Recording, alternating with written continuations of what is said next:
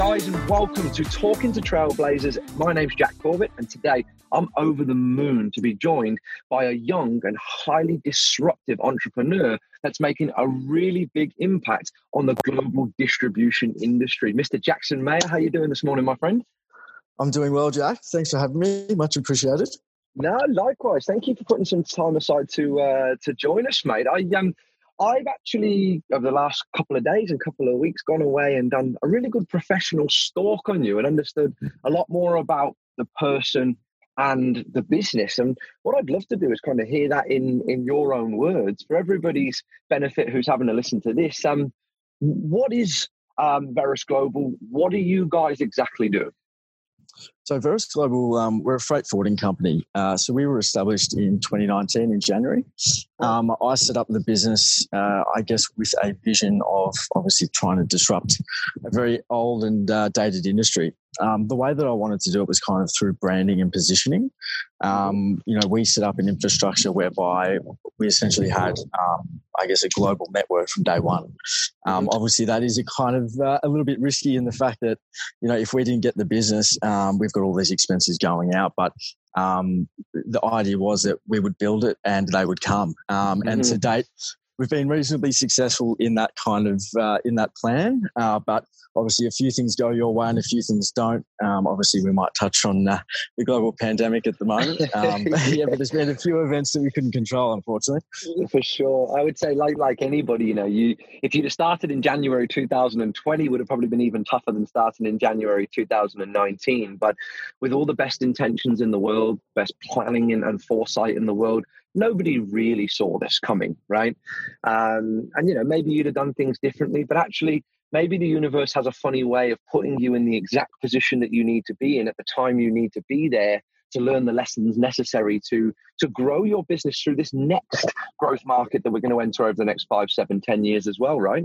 Yeah, totally agree. But look, I would have liked to have done it about 10 years ago before this all went down. Yes. Obviously, we've had a few events like, the Hong Kong demonstrations that have been continuous since about March. Obviously, the elections, which put a bit of, I guess, a bit of doubt in, people's minds in terms of consumers and stuff like that. So there's been a fair few events that we've had to kind of ride through.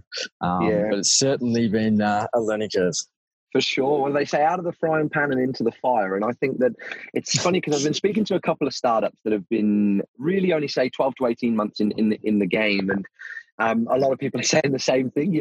Maybe I could have started this a few years earlier or a few years later. But I also think that being thrown in at the deep end, and being forced to learn how to tread water or swim would suggest that the coming years should only get easier.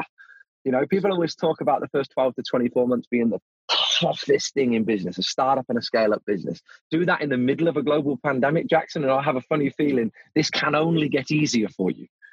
Moving forward. I do have a few grey hairs, mate, at the moment. So, I would have liked to not have them at 24 years of age, but look, we still got them. No, I totally agree. Look, obviously, the number one priority was to survive, particularly going through this. And the second was, I guess, to maintain the team that we have. Obviously, there's a fair bit of doubt going around in the world right now, and being a global company, it's kind of, I guess, battling at all fronts. So it was just kind of stabilizing and stuff like that and making sure that, we're kind of riding it through together.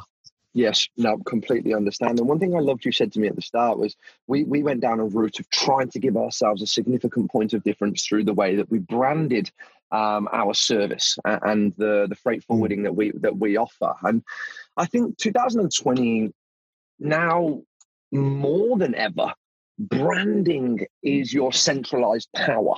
I look back at, say, 2011. We enter a brand new global market in technology, the tablet market. Our two big players, Samsung and Apple, come to the market with their Galaxy and their iPad.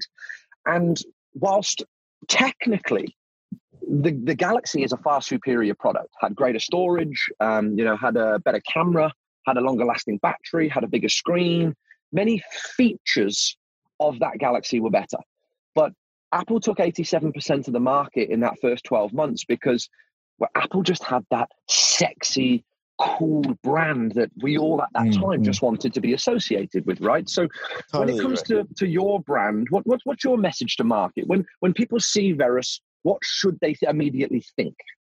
Well, the freight forwarding industry, when you look at it from, I guess, an outsider's perspective, is very, very basic.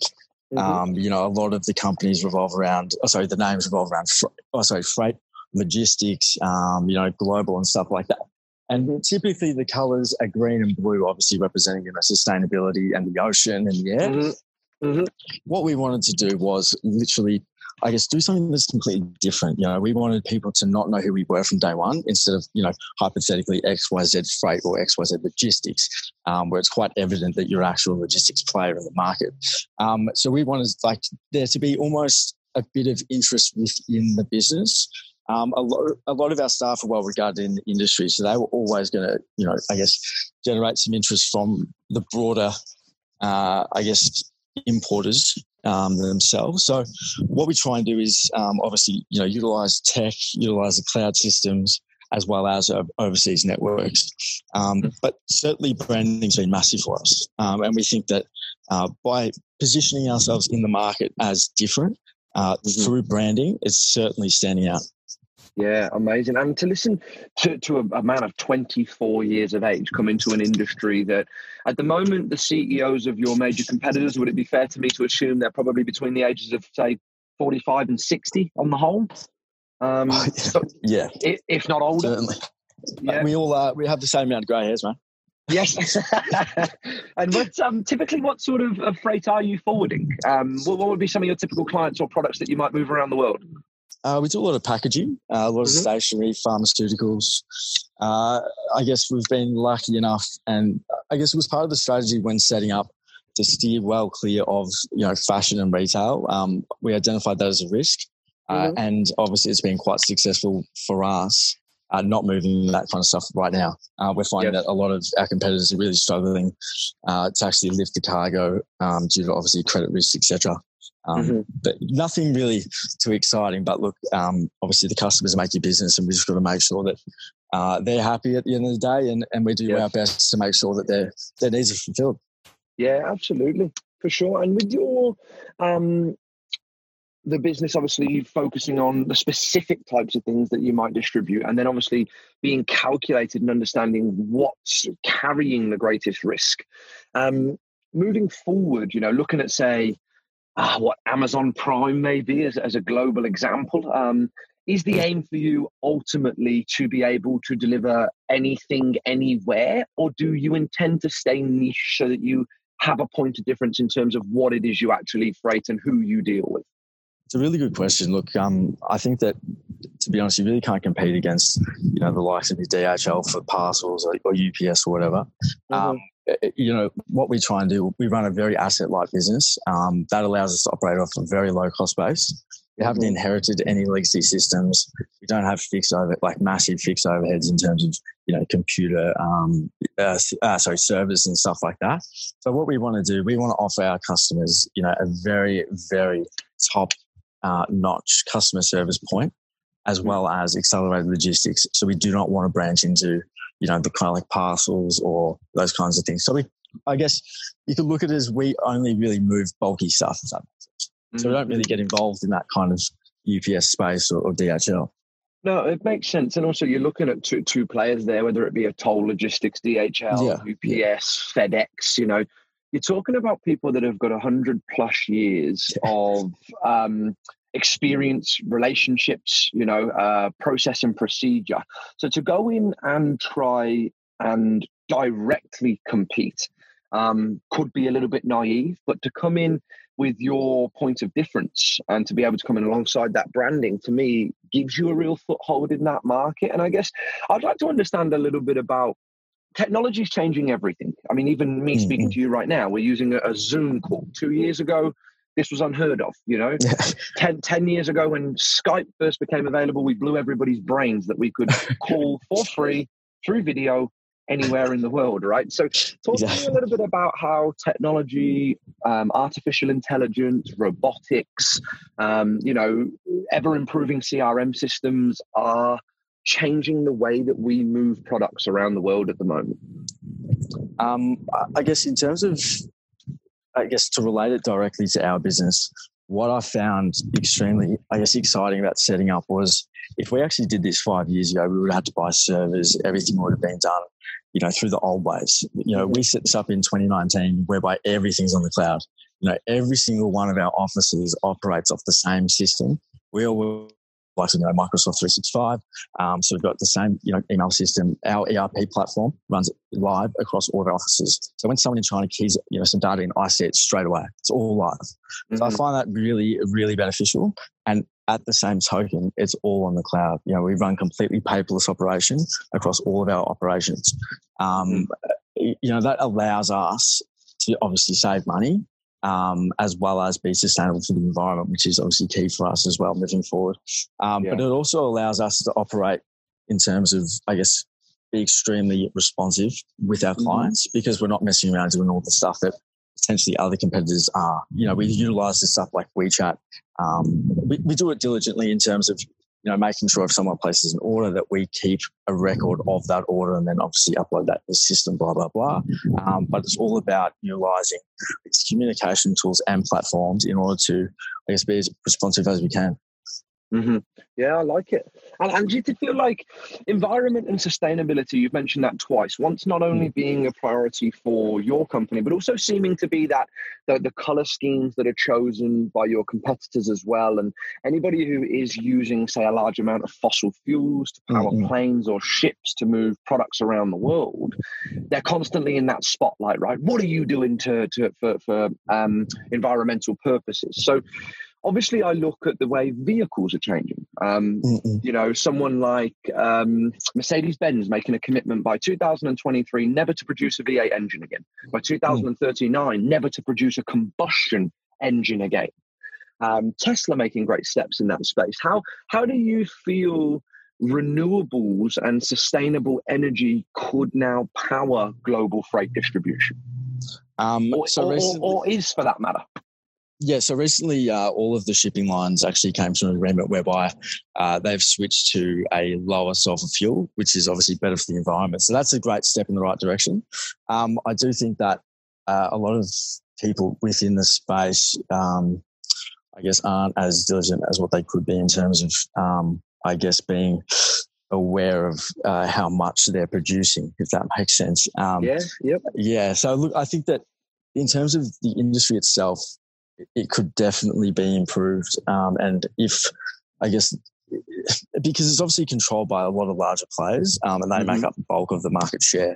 If they're able to come to an agreement whereby, they say that, they all abide by X rule, and that they can, draw back and help the environment move forward. And I think that would be very beneficial. But for us, we run a completely paperless organisation across all of our offices, and we're very conscious about what we do and what we produce moving forward, and particularly who our customers are buying off as well. If we know that they're obviously not, procuring in the right way, we're not going to condone that, to be honest. And obviously, completely understand. Yeah, we've got a policy in China as well about shark fins and stuff like that. So obviously, it's notorious for them to potentially eat that. So we're not about that. So that's completely banned in our organisation as well. Yeah, understand that for sure. I guess it's funny that you said that, because I think from my perspective, myself and my business partner, Ryan Tuckwood, we own a sales training company. And we have to be very mindful in who we teach how to sell, because if somebody is unethical or somebody is not ultimately doing right by their customer, then they become an extension of our brand. They go out there and use our techniques to not for the betterment of their community, not for the best interest of the end user, and turn around and it's like, well, hold on, didn't you help those guys to rip all those thousands of people off? So I completely understand you taking time to fully analyze the people that you're working alongside and the methods that they're using in their production as well. Because it's all well and good you freighting it in a environmentally sensitive way, but if it's being produced in a completely polar opposite manner, then it's really just defeating the point, right? Correct, absolutely. In the first place. Yeah, I get that. Well, that's a really good insight into your business. Let me understand the man behind the business. Talk to me. Who is Jackson? I know you live out there. I thought this question was off limits, man. Yeah. Talk to me a little bit about the man, the character. Where did you grow up? What was important to you as a teenager? Where was your time and attention placed? And what kind of got you, by the age of 24, at such a young, tender age, into a fantastic position with such a rapidly globally expanding business? I'm certainly not the sharpest tool in the shed. I grew up in Melbourne. Obviously studied at school. Didn't do too well, unfortunately. When I was studying at school, was lucky enough to work for a freight forwarding and logistics company based in Heatherton in Melbourne. And I used to potentially leave school a little bit early and head to the warehouse, join the boys unpacking containers, picking orders and those kinds of things, and really enjoyed it. I love the fact that, you know, you're able to communicate with people from, I guess, different backgrounds and nationalities and cultures, and go together and complete a task together as a team. From there, I completed school, but I didn't get, I guess, a good enough result in order to proceed into a course that would potentially lead me down this path. So I studied a pathway in logistics, and then I got into a Bachelor of Business, obviously focusing in logistics and supply chain. Towards the back end of it, I had one subject to go, and an opportunity presented itself to start Verus. So I ended up leaving uni early and taking that opportunity with both hands. But certainly, I guess when I was growing up, I looked up a lot to my parents. I thought they were a great inspiration in order, I guess, their work ethic and their priorities and what they put forward. Obviously, they sacrificed a lot for myself, but for both of them as well as for a family. My mum moved away when I was quite young in order to, I guess, grow the company that they were working for at the time. So obviously, I respect that a lot, and it wasn't an easy decision for her. So I'm a very simple man, but I just enjoy time with family and stuff like that and friends. Yeah, I like it, mate. And I think there's one thing that anybody who's listening to this that's looking for some inspiration, one thing I was really inspired by Jackson was understanding that he actually didn't go down the traditional education path to lead to success. You weren't, as in your own words, the sharpest tool in the shed. You didn't get OP1, grade A star at high school. I didn't qualify to go straight to university. I had to take the difficult route, to get there. And then eventually I did find my way to uni. I got 90% down the road, and then everything I was working for presented itself before I'd finished. And I guess I'm not here to discredit people who have gone away and got tertiary level education or postgraduate certificates, master's degrees, doctorates. God bless you and good on you, because you become a master in your field. But it's not the only way to get there. It's not the only road to the top of the mountain. I mean, similarly to you, Jackson, I was kicked out of school at 14 years of age. I have Asperger's syndrome, a mild form of autism. I was very, very slim in my attention span.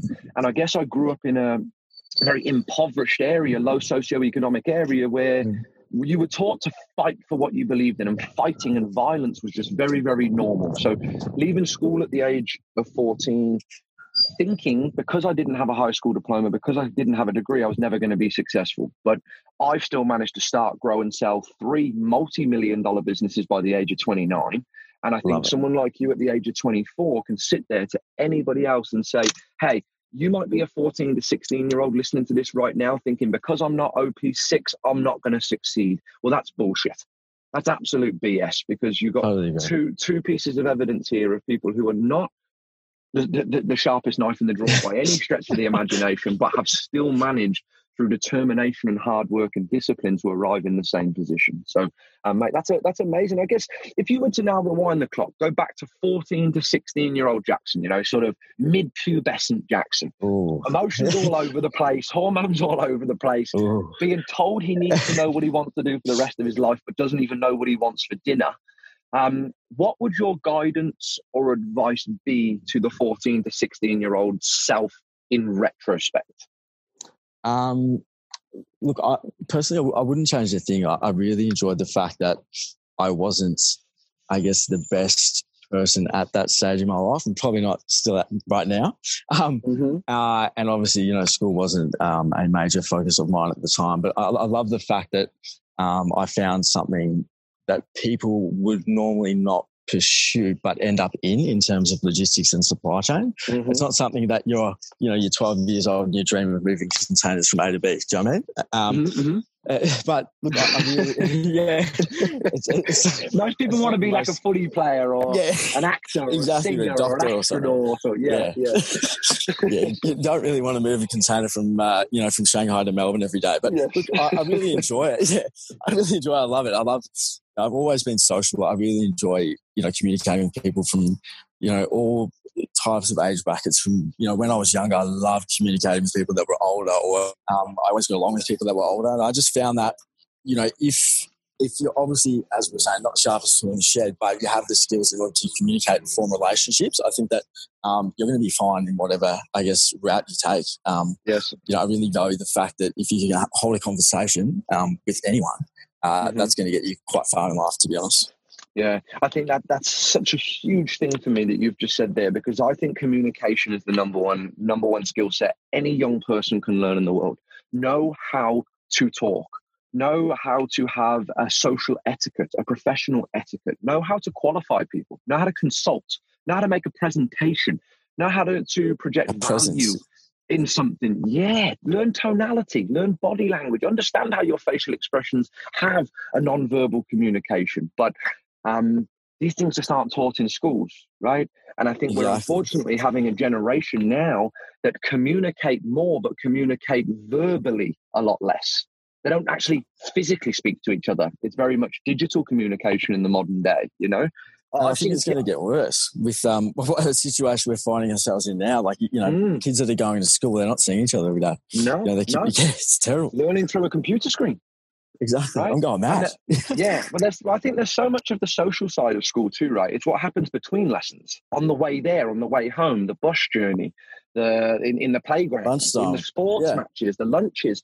That's where a lot of I talk about book smart and street smart. And I don't mean street smart as in you've got to live on the street or you've got to be a drug dealer or a criminal to be street smart. What I mean is just having some knowledge of how society and communities operate, successfully, and how to be a member of a community and add value to it as well. So yeah, I'm loving all of this stuff. I guess I would want to take it in then to a little bit of, the benefits of being a young entrepreneur, because you said something that I completely agree with. I noticed when I was 14 and 15, I always seemed to be surrounded by 40 to 50-year-olds. I felt most comfortable in a room full of adults, parents, even sometimes grandparents, because I felt like they had a richness of experience and wisdom with which I could tap into and benefit from. But if I flip it on its head, I also think there is such a stagnation of ideas and creativity. We are 3 generations in a row now, from probably 1945 till say 1995, about 50 years there, where if it wasn't broke, we were never going to fix it. Right? So I understand the benefits of age and experience and wisdom, but talk to me about some of the benefits of having 20-year-olds. I'm 29, you're 24, this whole young entrepreneurial community that Camilla Jansen and Business News Australia have created are all under 40. Talk to me about what you think the benefits are of having younger people at the heads of businesses in this country at present. Look, I think Camilla's done such a fantastic job. I wasn't able to go to the Gold Coast event, but I went to the Melbourne event. And to be able to socialise, obviously, I think at the time I was like 23, to be able to sit on the table with, I guess, business owners and founders of companies and, kind of pick their brains as to how they got there, what their plans are. I find that regardless of what industry you're actually in, what Camilla's been able to form is a community whereby, regardless if you're in freight or, you're creating a PR company, like you can kind of all work together to form something beneficial for all parties. And even if you're not trying to do business through that kind of event, you can actually pick their brains as to, for instance, we're talking about communication. If I'm sitting on a table with someone from a PR company, obviously they're the best at communication there is.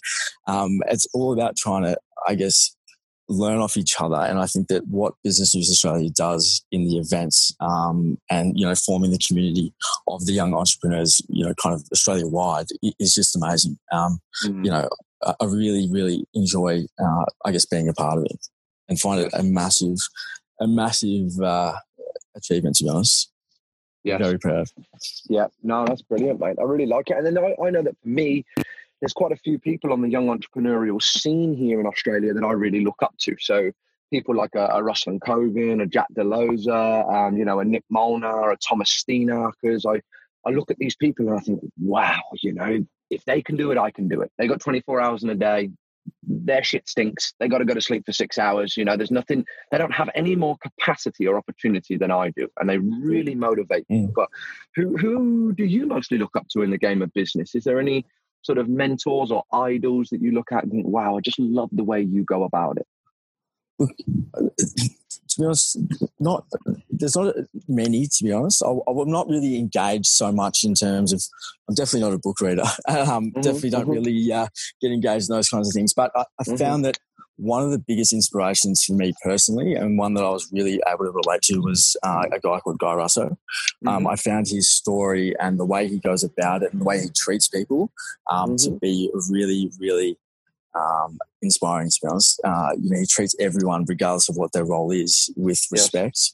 He treats everyone the same. Obviously, you come across people that don't do that.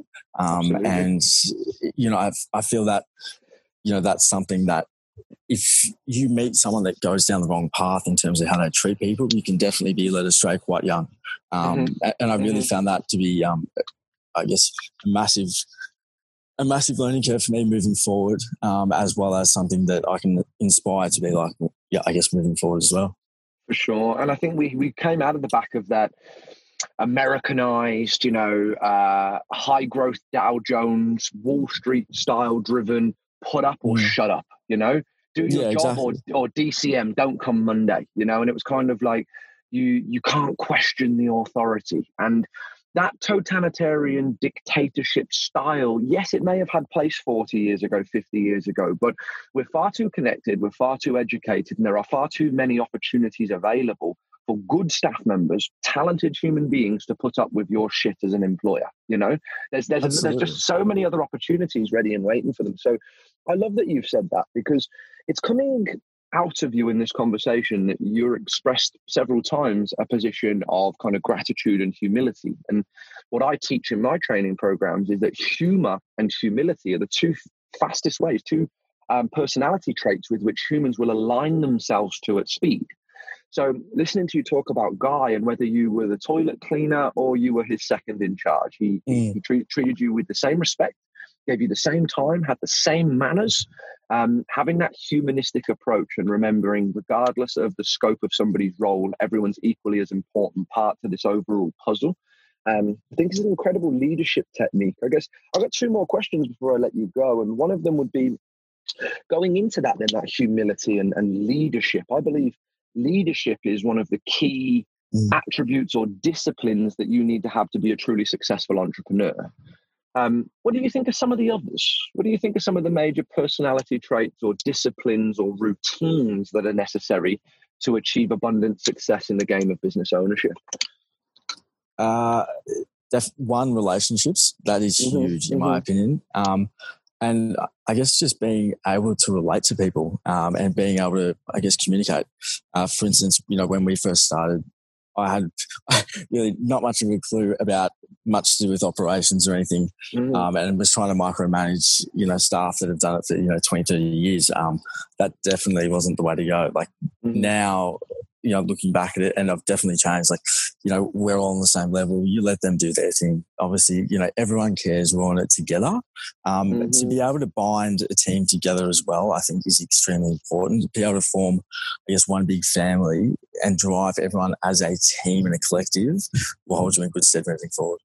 Yeah, I love it, mate. So things like the humility, the communications, the relationships, a commitment and a passion. But above that, what I've just put an asterisk beside, because I think people forget when I'm having these conversations, Jackson, I'm going to school too, right? I'm learning from everybody I'm speaking to as much as, the people who are listening to this each week get to as well. But the thing that I just got there is you were able to minimize or eliminate your ego, which meant you were willing to be able to say, I don't know the answer, which means you were therefore willing to get it wrong.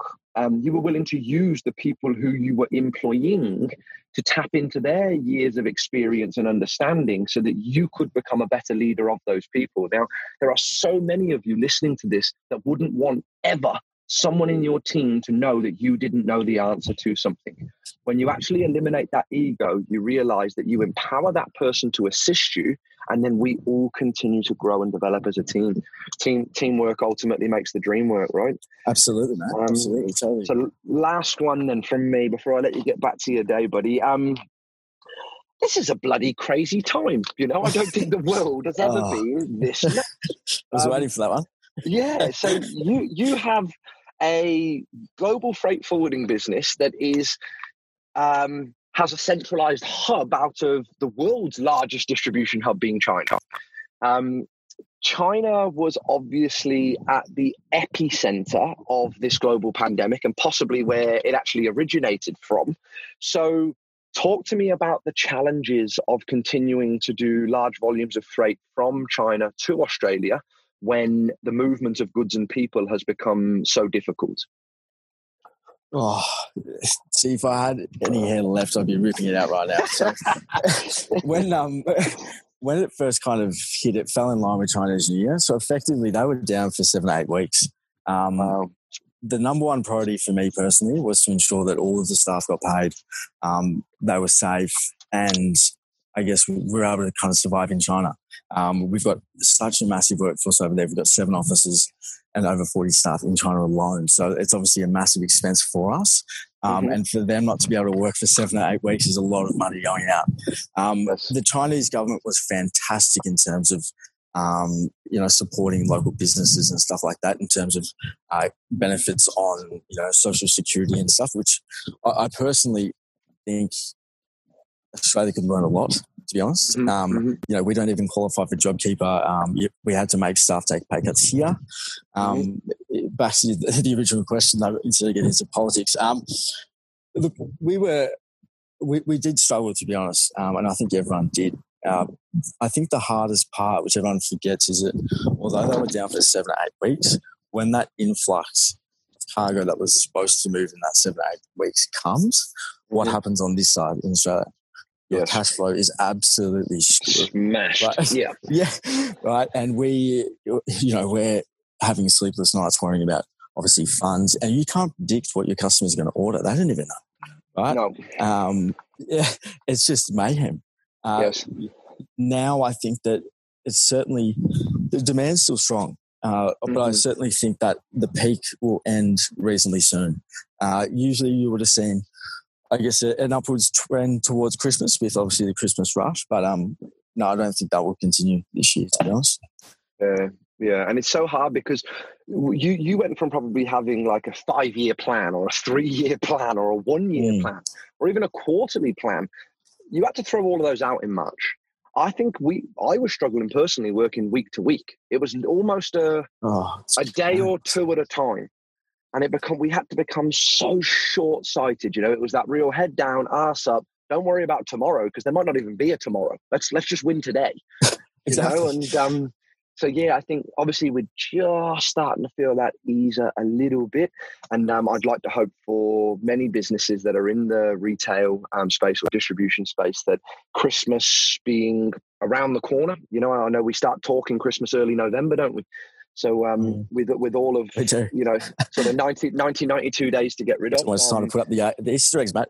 Yes, yeah, it gets like that, doesn't it, eventually? But mate, if I in closing then could ask, we have a lot of people in our community that work in the